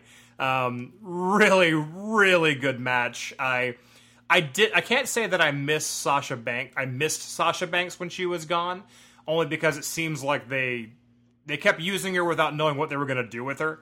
So that's very unfortunate for her, but this made you remember how good of a wrestler Sasha Banks is. And I don't think Becky Lynch is necessarily a great wrestler. She's definitely more of a good personality right now. She's a good wrestler, but I wouldn't call her a great wrestler. But I think she's a great wrestler. When she's wrestling with Sasha Banks, like it was pretty great, and they thought of some really innovative ways to incorporate the Hell in the Cell. A couple of missteps here and there, but that's going to happen when you're doing things that aren't typically done. But no, the match itself is great. Unfortunately, for Sasha Banks, it does end with her tapping out to the disarm her, Becky Lynch's submission move, which I think there was a point earlier where Becky had Sasha like basically a choke with the kendo stick, and I'd rather the match ended that way than just kind of tapping out to the submission move, something just barbaric and making Sasha Banks tap out would have been a lot better than just I put my submission move on you and you submit. So I didn't like the way it ended. That's all. No, I can agree with that because it's a specialty match. There should be a different ending, some sort of specialty ending. For a Hell in a Cell match, you don't want it to, someone just to tap out. Right. So, yeah. Extenuating circumstances can give special results. Sure. And for a match that was a big bang, it went out with a whimper. That's all. Yeah, that's very true. So with that, Becky Lynch retains that Raw Women's Championship title. Moving on, we have a Tornado Tag match, which means all wrestlers get to be in the ring together. There is no tag format. Tornado Tag matches remind me of like wrestling video games because you have to make that choice. It's going to be regular tag format or Tornado Tag. Tornado Tag match, Roman Reigns with Daniel Bryan taking on Luke Harper and Eric Rowan, the Bludgeon Brothers, but they're depowered. Now they're just two guys, Eric Rowan and Luke Harper. Let me chime in real quick to say, if there's something I don't like about what's happening right now with the fact that there's some pretty drastic between 3 network WWE shows and Dynamite, there's a whole lot of character changing just overnight. And some things that are being done and then being undone. And I don't like that because that reminds me of the bad, chaotic parts of the end of WCW. Whereas, like, from week to week on Nitro, Bryan Adams could be a different character. Like, everything was different. I mean, as much as I absolutely hate him, Ray Lloyd is a good example of how he was Glacier. And then one week he was just Coach Buzz. And it was like, what? And the thing was, Kaz Hayashi was still running around wearing Glacier's stuff. So it wasn't like they said Glacier never existed suddenly. It was just, no, here's this guy. His name is Coach Buzz. And it was clearly Glacier. Well, and, I see that and, like, I worry about that when I see, like, Harper and Rowan. Especially Rowan in the ring with Daniel Bryan. And it's like, and then Bray Wyatt's also on the show later, and it's like, he's still Bray Wyatt, but he's not. And there's Harper and Rowan, but they're not. And Rowan was just this other character with Daniel Bryan, but now he's not. And, and then I think about, like, Killian Dane over on NXT. I just want them to be careful. I think that changes are necessary. They have become increasingly necessary because the last couple of years have been so weak in certain areas. But if you make too many of them too drastically and too quickly, it really starts to reek of desperation. Not to mention, like, inanity. Well, it's jarring because you've established these characters, and now you're telling me it's not the character that you've already established. It's right. It's like you're replacing one of the actors that plays someone. Terrence Howard is James Rhodes. No, Don Cheadle is. Oh, okay. No, I see what you're saying. Okay, great. It's kind of in that vein. I will say one thing about Killian Dane. Killian Dane minus sanity, I don't care about. He's just a mean madman, and there's not a whole lot to him. Also, back to what you said about Glacier, when he lost his gimmick to Kaz Hayashi, which is brilliant, by the way, only illustrates that Glacier's outfit was more successful and more popular than Glacier, the man himself. Take that, Ray Lloyd! Schweppes moment! Another Schweppes moment brought to you by Schweppes. Schweppes, a sparkling tradition since 1783. Ah, yes, cool, refreshing Schweppes. Delicious. We love them. You know, only an idiot would not drink Schweppes. I think that's their slogan, isn't it? It is. It is, and it's just a picture. It's a picture of Ray Lloyd. Oh, my God. A picture of Ray Lloyd holding a picture of a can of Schweppes with the no symbol around it. So the Schweppes advertising has a no Schweppes in it, but you have to read the slogan along with the picture. Only an idiot would not drink Schweppes. That's beautiful, and I want that to happen.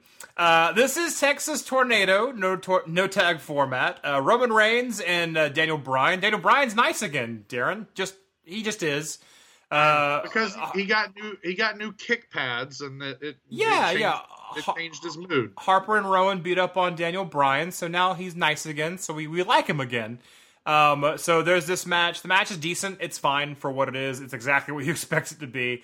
It's not a barn burner. It's a good match. It's raw main event quality, I would say. And at the end, Rowan and Bryan do go over on Harper and Rowan. Luke Harper, who came back recently, by the way, and that was kind of surprising that he did, because he had a lot of issues with WWE and his booking. That's why he left in the first place. Came back, he did it about face pretty quick. He was back in WWE pretty quick, and I'm sure he said, just don't maybe job out to like Roman Reigns and Daniel Bryan, all right? And they went, oh, okay. And then he lost immediately to both of them at the same time. So anyway, Roman Reigns and Daniel Bryan are the victors of the match. No titles are on the line. They just bragging rights, and they have an awkward... It's awkward because no one wants to see it happen. Hug at the end of the match. Like, there was going to be a handshake. Oh, I guess that was actually kind of cool. There was going to be a handshake, and people were like, no, boo, boo. Can't tell if they're booing Daniel Bryan because they're so mad at him, or they're starting to re-boo Roman Reigns now that he's been back for a while now. We don't know who they hate. Exactly, yeah. So it's a little confusing. But guess what, guys? We don't care who they hate. We're going to do whatever we want to anyway. Basically, yeah.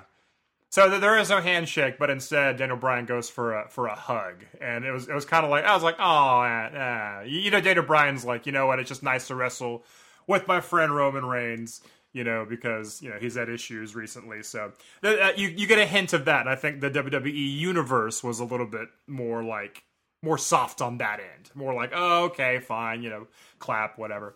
Moving on, we have Randy Orton versus Mustafa Ali in a who gives a shit match.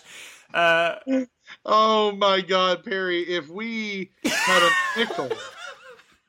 a nickel for every time a Randy Orton match was called a who gives a shit match.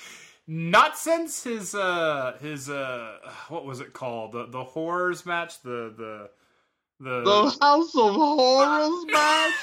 Randy, I know you didn't already forget the name of my specialty, House of Horrors match. I can't remember if it was a House of Horrors match or a sublet of Horrors match, or whatever we kept saying it was going to be. I say who gives a shit, one, because Randy Orton, I don't care, and Mustafa Ali, I guess they're still trying to make that happen. But the bigger picture here is that they would never let Mustafa Ali go over on Randy Orton. Are you crazy? So, well, they did let Rey Mysterio go over on Batista once. It's true. This is true. But Mysterio obviously has some sort of blackmail on Vince McMahon because he is able to pop up and wrestle whoever he wants and win most of the time. So yeah, I mean, there's not much to say. Randy Orton hits the RKO on Ali and the match is over. It's a good match. It's fine. Randy Orton is a competent wrestler. I just don't care about him. And Ali is a very good wrestler, but again, there's not a whole lot to him beyond the light up mask. Kind of a Glacier thing going on with Mustafa Ali. Only Mustafa Ali is actually a very talented wrestler. I will say that. But once the gear goes away, it's like, and you're just a guy. Well, because they won't give him a character. Being named Ali is not a character. Having a mask is not a character. Why do you think Enzo Amore was the hottest thing that ever happened in 205 Live? Not just because he is good, but they gave him the opportunity to be good. I think that's what's been good about Gulak, is he's the closest thing to entertaining in the cruiserweight division in a long time. Ali probably could be. He might not be, but we don't know. He hasn't been given the opportunity to shine. Sure. Except for the mask he wears. It lights up. It does shine in the darkness. Except for light bright. That's what I think of too. I mean, they don't give him opportunity to shine unless he is literally shining when he comes out to the ring. After that, women's tag team titles on the line. Alexa Bliss and Nikki Cross are your champions, and they're defending against Asuka and Kairi Sane. Speaking of light bright, I wonder what other toys WWE might be able to incorporate into a gimmick. What if they did it with Teddy Ruxpin? I don't know how they would do it, but it would be good. Women's tag team titles are on the line here. Again, Alexa Bliss and Nikki Cross taking on Asuka and Kairi Sane. A very, very good match. When it comes to Alexa Bliss and Nikki Cross, I think everyone is just waiting for Alexa Bliss to just turn on Nikki Cross.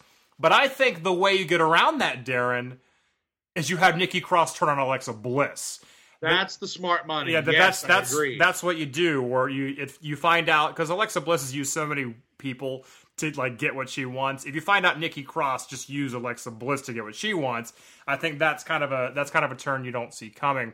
That would be brilliant. Also, a turn you don't see coming is Asuka and Kairi Sane going over on these two ladies, becoming your new women's tag team champions. Asuka doing the green mist in the face of Nikki Cross was great.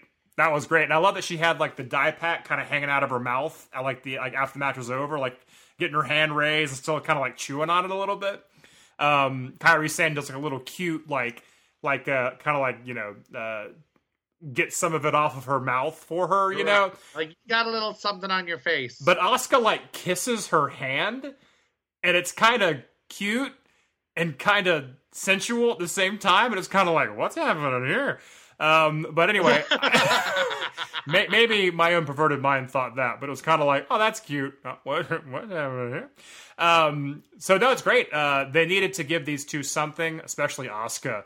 By the way, Asuka, still super over, by the way. I am very happy to see that. People have not gotten tired of the Empress of Tomorrow. She came out and people still pop for her. And when she was in the ring, beating up the likes of Alexa Bliss, people were still cheering for her. So I love that she's still over. I think people are still on the fence about Kairi Sane, only because she might be a little too out there. But Asuka's a believable badass and exotic, to the audience, and she it hasn't worn off, which I really like, even though they've kind of misused her for a long time. So it is what it is. So new champions here. That's the first title change of the night, I believe. With that, we go into a 6-man tag. The OC. Oh, I hate that name. You're gonna think of the fucking TV show with Misha Barton every time, and you know it. Or at least that's what's happening with me. Sure. Wait, here we go. What you say? Right? Yes. I never actually watched the show, but I know it exists. But AJ Styles and Gallows and Anderson take on the Viking Raiders and a partner of their choosing, which turns out to be Braun Strowman. So they basically, Viking Raiders and Braun Strowman basically dominate this match. It's not even close, making Gallows and Anderson not look great, making AJ Styles look like a sack of crap, basically. That's the curse of the U.S. Championship belt, by the way. For some reason, they give you the U.S. belt and say, okay, you have that, now shut up while we destroy your character. Yeah. No, that's actually incredibly accurate. And I will say, though, that this is a cool match, though. I like this match because to me, this is one of those showcases of talent. One could argue that all you have to do is turn on WWE programming or look at a transcript of WWE programming, and every WWE show is a showcase of talent. I get that. But to me, a showcase of talent is not who you have signed to your roster. It's what matches do you make? What matchups do you take advantage of? And this is one of those that on paper and in reality is really cool. The fact that at one time they've got these 6 guys under contract and they all have their unique pasts and they have their all interconnectivity. And I think it's really cool. Like, those are 6 top-notch wrestlers. Those are 6 top-notch dudes. And so I like this match. Like, I really like this matchup. If you said 3 years ago this match would ever happen, it'd be like, man, there'd have to be a lot of chess pieces that get moved for that to happen. But here we are, and all these guys are under one roof and wrestling each other. I just hated how one-sided it was, because it made, like I said, the OC not look great at all. No, I get that. I get that. But just on paper, it's really... On pay-per-view, Daryn. Yes. I think it really illustrates my point about WWE could be phenomenal. They could hit a grand slam every time their TV shows came on the air, and for some reason they don't. Well, they are phenomenal by association, because the phenomenal AJ Styles is on that roster, Daryn Beasley. So Viking Raiders and Braun Strowman do go over on the OC. Just bragging rights here, nothing big. No titles change hands. U.S. belt stays around the waist of AJ Styles. Poor guy. It's the curse of the U.S. title. The Continental title, if you will. After that, we go backstage. That's a great one. Thank you. We go backstage where Tamina Snuka sneaks up on Carmella, rolls her up, and takes that 24/7 title off of Carmella. And Tamina Snuka is now your 24/7 champion. Moving on, Chad Gable, who's mad at King Baron Corbin, I guess because Baron Corbin defeated Chad Gable for the right to be King of the Ring.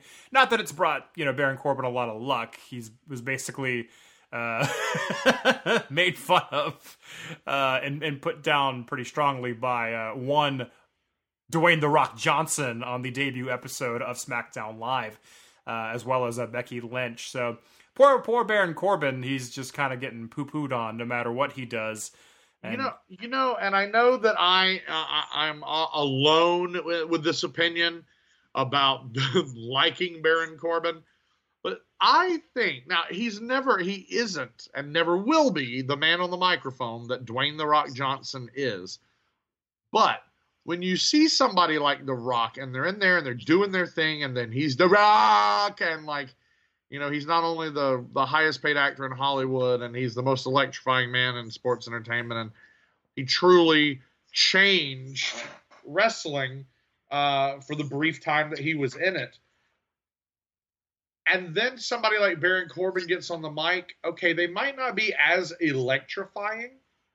There may not be quite as much star power in the actual voice, the sound of his voice. But the ease in which Baron Corbin speaks on the microphone, I think, needs to be given some recognition. He is a good mic worker. He doesn't always say the best things, but he's good at it. He's really good talker. Well, to be fair, he's had a lot of practice because they've made him talk a lot on the air. So he is good at it. He's good at kind of harnessing the crowd's, I guess, typically anger toward him and kind of reacting to it and knowing why they're upset with him and all that stuff, which there was a lot of that during this match where he's just talking to the crowd, addressing them as, his subjects because he's the king and all that. And he dubs Chad Gable, Shorty Gable? Is that... I don't like it. Yeah. I don't like it at all. It makes me furious. Well, fair enough. And the fact that they're going with it like it's a thing.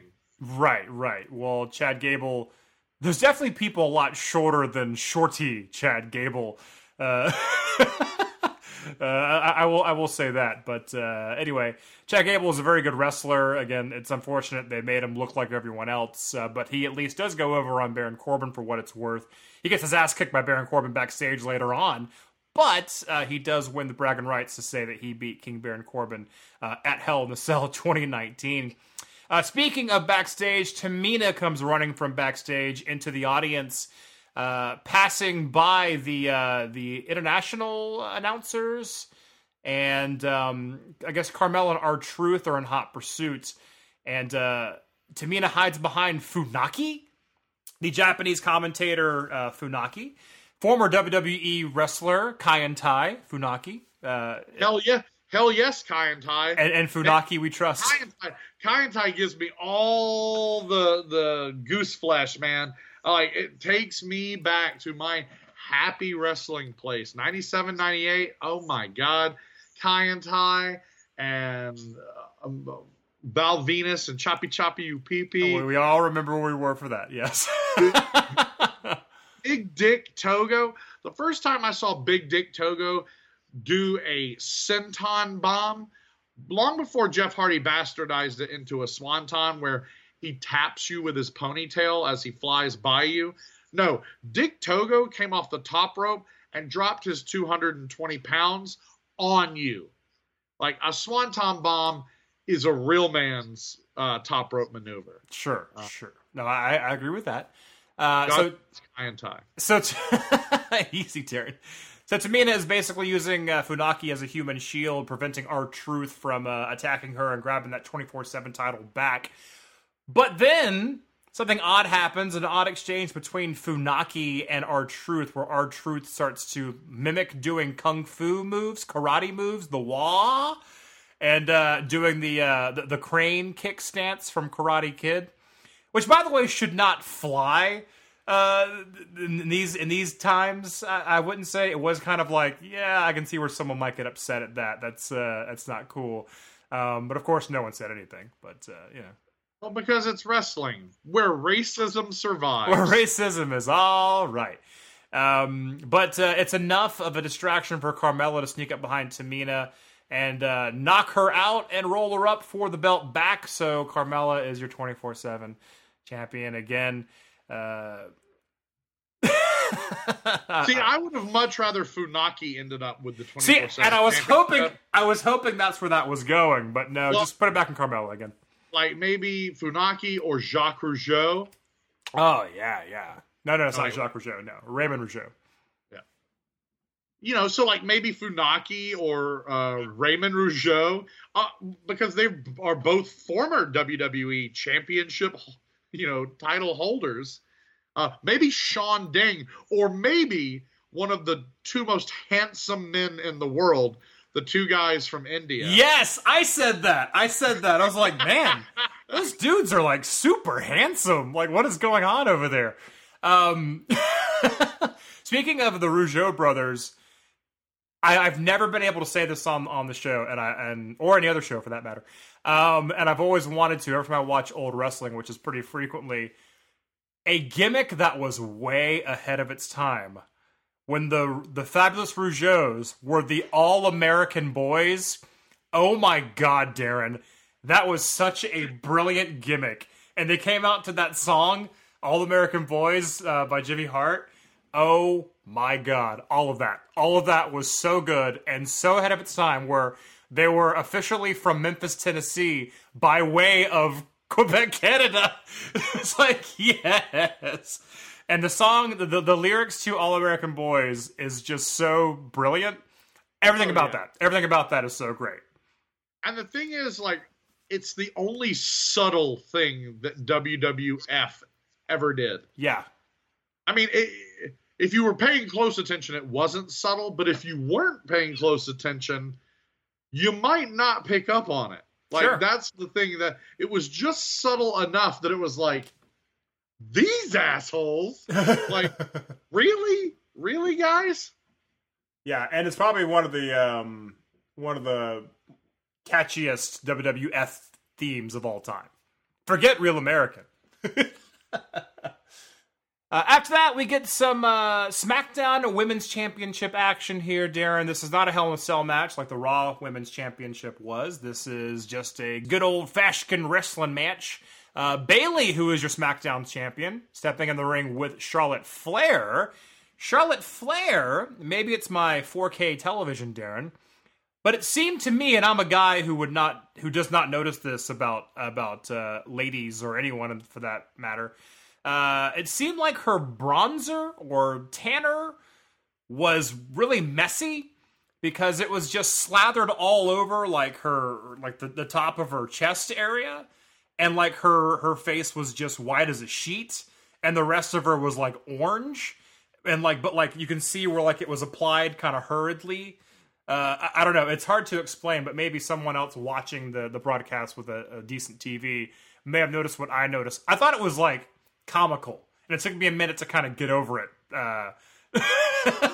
So there's that. The match itself, though, is very good. Obviously, Bayley is a good wrestler. Charlotte Flair is a great wrestler.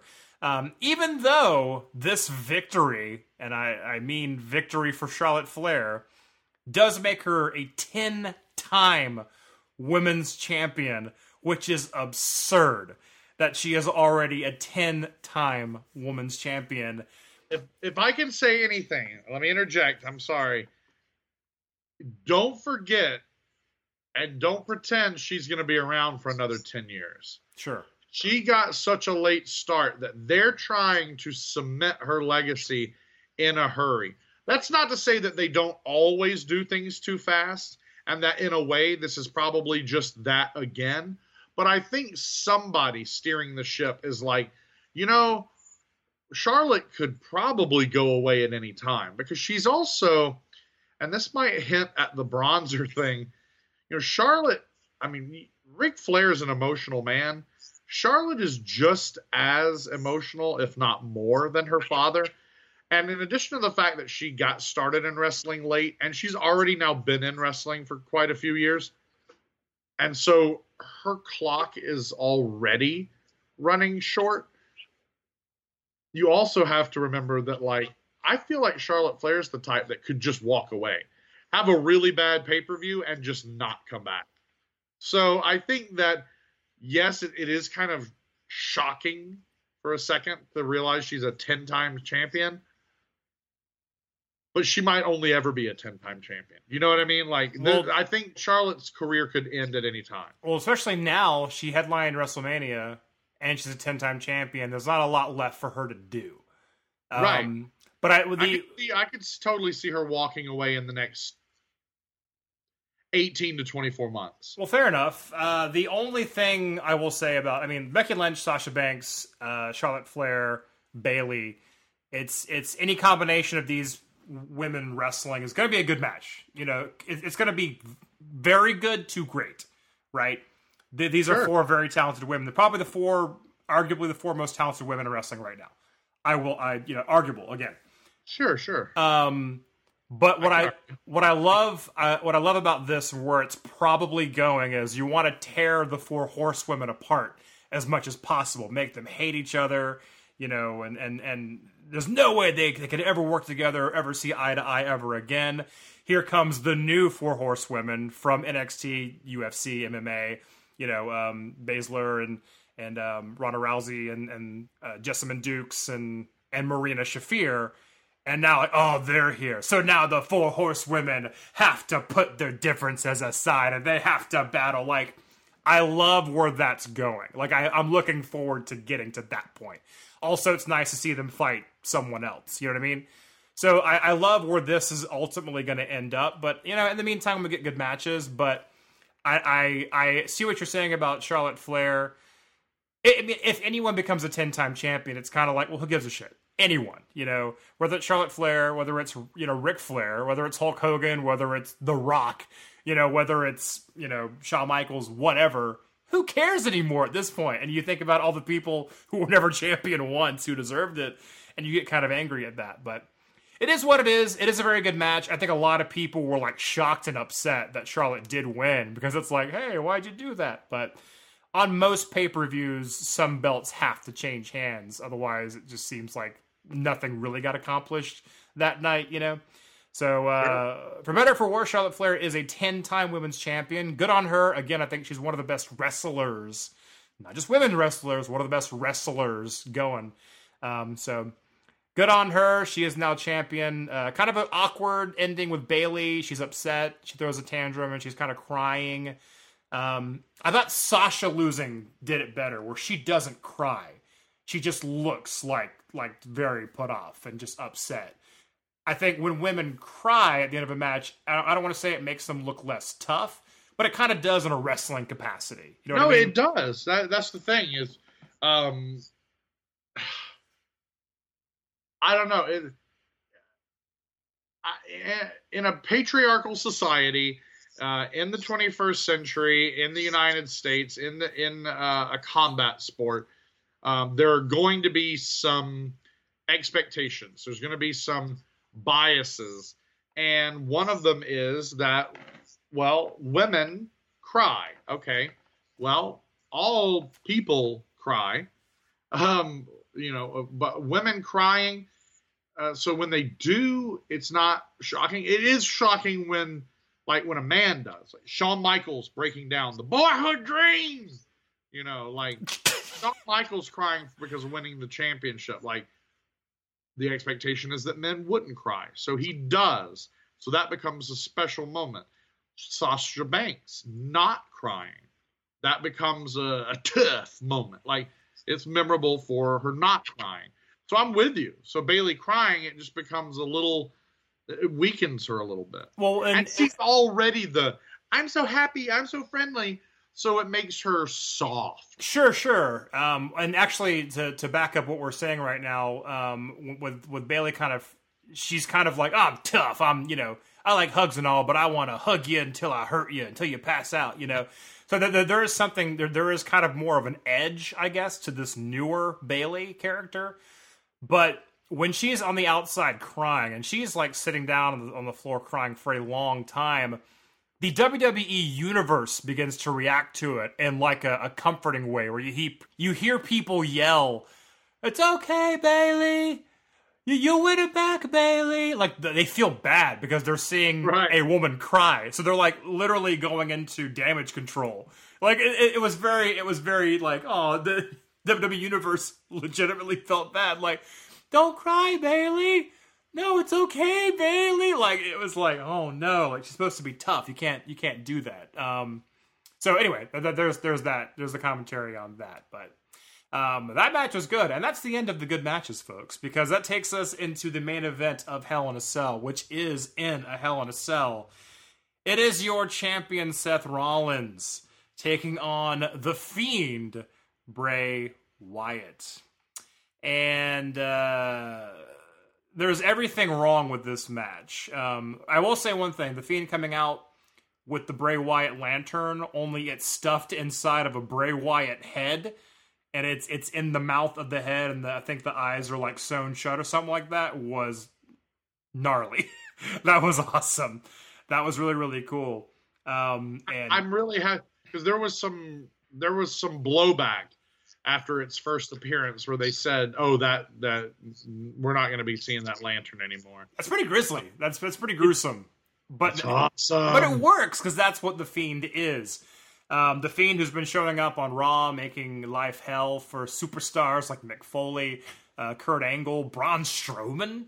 Took out Braun Strowman, of course, attacking Seth Rollins himself. And now we have the match, which has that red hue. It's not the lights don't come back up for the actual match itself. The red hue stays, which already kind of makes it discombobulating to watch, and kind of oh wait, there's a fucking Instagram filter over this entire match. Are you kidding me? I'm surprised that wasn't an Instagram filter for a night. But anyway, so that already kind of makes things weird, and different, and not in a good way. See, I understand why you would say that, and you're not alone in saying that. But I'm going to go ahead and go out on a limb here and say that was the best thing about it. Oh, wow. Because to me, and I know, God, I really am turning into, it was better back then. I really am turning into that guy. But to me, that red hue, it made me think of the Inferno match between Kane and The Undertaker. But it was a red light, but it was a brighter red light. This was like a murky red where like it was hard to tell what was happening. Oh, no, I understand the shortcomings of this particular night at Hell in a Cell. I totally get it. But sometimes I need things. I need them. I truly need them to be significantly different.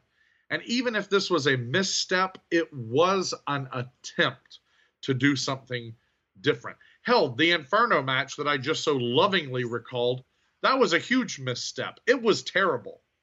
But we remember it because they tried to do something crazy. And it was crazy. And that match, it stands out in my memory as it looked and felt different than anything the WWF was doing. And so did this. I mean, and so therefore I liked it. Okay, fair enough. The match itself, there may have been some good wrestling in the beginning. I don't even remember anymore.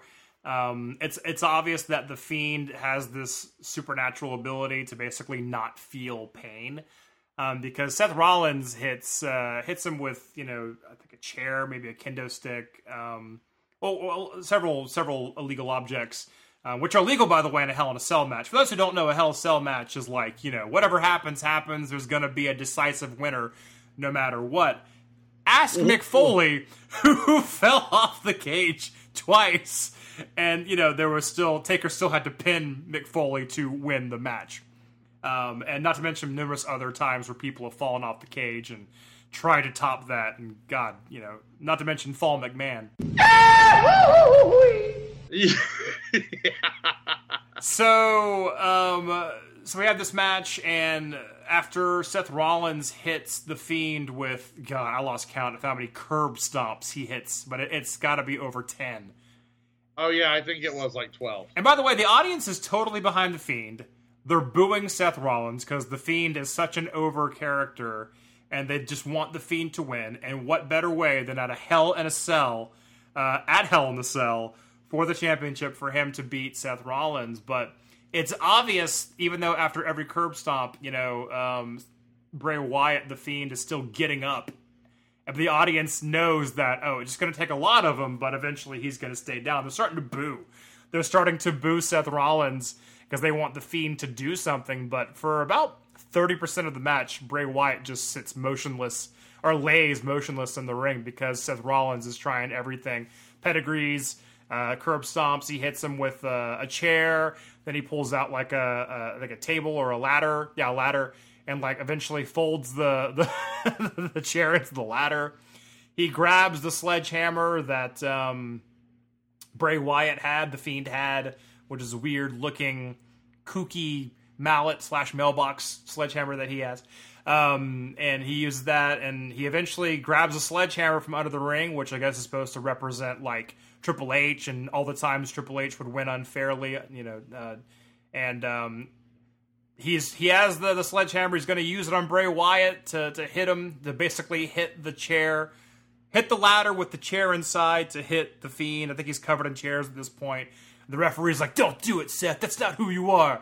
Don't use that sledgehammer." And of course, he does anyway, because he's nothing else has worked so far. So Seth Rollins hits the Fiend, the pile of metal on top of the Fiend, and is disqualified. So basically, there's no contest in a Hell in a Cell match where people have literally died and come back to life so they can pin someone or get pinned. But no, this one occasion there's a disqualification and the match just kind of ends. Which boos all around, boos. Oh yeah. Not only that, AEW chants. The pay-per-view basically ends in AEW chants. And even though, paramedics come to the ring, officials come to the ring and check on the Fiend, which makes him look like just a guy, because he's being stretchered away, Seth Rollins tries to, make sure the Fiend is dead, but, the Fiend, I think, attacks Seth Rollins, or, he disappears and the lights go out, and they try to go, but it's spooky, it's not over yet. But people are just like, boo, he didn't win the match, who gives a shit? And it's all they had to do was have, the Fiend say, "I don't want your belt, Seth Rollins, I want your soul." and just like basically have Seth Rollins beat but not pin him, just leave or something like that. And then it's like, well, I guess the match is over because he left. He didn't come back. And then that to me... Absolutely. That would have been the best. Seth Rollins would have held on to his title, and, Bray Wyatt would just have it over Seth Rollins that just know that I beat you, I could have pinned you, and I chose not to. And then it's like, well, you know what, Bray? You couldn't do it again, because at Shazabaz in your house next month, we're gonna wrestle again. And that's how you set that up. By, protecting the Fiend character and protecting the champion. You do both. You do it this way... booking a show in Shazabaz. Booking a show in Shazabaz, of course. That's the most important aspect of that. But instead, you did nothing. You made your champion look weak. You made... And God, the ending of that whole thing where he's hitting him with everything took forever. And it was embarrassing to watch. Like, I wanted it to end. It's one of those movies where something embarrassing happens to a character in the movie. It's so embarrassing that you feel embarrassed because that's how embarrassing it is. Right. That's how I felt watching this match. I felt embarrassed watching it, saying, just end. Just end. They're gonna know, Daryn. They're gonna know wrestling is fake. End. So. Yeah. No, I'm 100% with you. And it's actually, #dear listeners, take note. Perry and I don't often side with the majority of complainers. Doesn't mean we don't complain. Doesn't mean we don't have complaints. But it's rare that Perry and I are in lockstep with the majority complaint about a WWE finish. But this is one of them. Sure. This is one of the rare examples of, if you get on WrestleZone, if you listen to anything or read anything about how Hell in a Cell finished, and it involves complaints, we're right there with them. This was, usually one or both of us are able to explain away something or shed new light or give a different perspective or at least find a silver lining. Perry, I think we would agree that's not the case here. No. This is just a plain and simple shit show. Shit show. There you go. And it's sad because the rest of the pay-per-view is actually pretty good. And then this ending was just like, what did I just watch? So. Bray Wyatt deserves better than this. Even if we as the audience don't, Bray Wyatt deserves better than this. Right. And that's kind of like he lost his championship match in a wrestling capacity. It's like, well, then who cares? Like, he lost. And should he go back? Should he go to the back of the line now? Isn't that how that works? But no. Well, he's Bray Wyatt. He probably will go to the back of the line. That's where they send him. Yeah, it's true. That's very true. So that is Hell in a Cell. Overall, a very good show, but that ending just left such a bad taste in my mouth. It's kind of like, well, who cares? Like, someone doesn't give a shit in Titan Towers or wherever the fuck they are now. That's that. That's it. That's how we felt about Hell in a Cell. We watched it, and we gave you our thoughts on it. But, ladies and gentlemen, what are your thoughts on it? Did you enjoy the show? Let us know. There are a lot of ways you can let us know. Find us on Twitter at Ref and Show Podcast. That's REFNSHOWPODCAST. Find us on Facebook. Like and share. We'd appreciate that. If you want to, you can even send us a Gmail. Aww. The whole Refn Show at gmail.com. THEWHOLEREFNSHOW at gmail.com. Or you can find us on Instagram at The Whole Refn Show. THEWHOLEREFN. That's the weird part. SHOW. The Whole Refn Show. And that is that. I believe episode 13.7 is in the can, Daryn. We did it. We came back, just like we said we would, immediately following the last episode. I hate what I always say. We'll definitely see you next week, folks, because that means something will happen, and we won't come back the next week. But we're getting our groove back, much like Stella, ladies and gentlemen. Hey, we're just a couple of Stellas trying to get our groove back. Just a couple of Stellas trying to get our groove back. And bear with us, folks. We will get you this show weekly, bringing you your hashtag Wrestle News and hashtag Wrestle Views, much like it was in the good old days. So we will be back next week, folks. That is the plan. But until then, I'm going to remain Perry Smith. And I am going to remain the incredible badass that is Daryn Beasley. And we both hope that you will remain hashtag dear listeners to the only wrestling podcast that calls it right down the middle. The whole Reffin' Show. We'll see you next week, folks. So long. Bye-bye.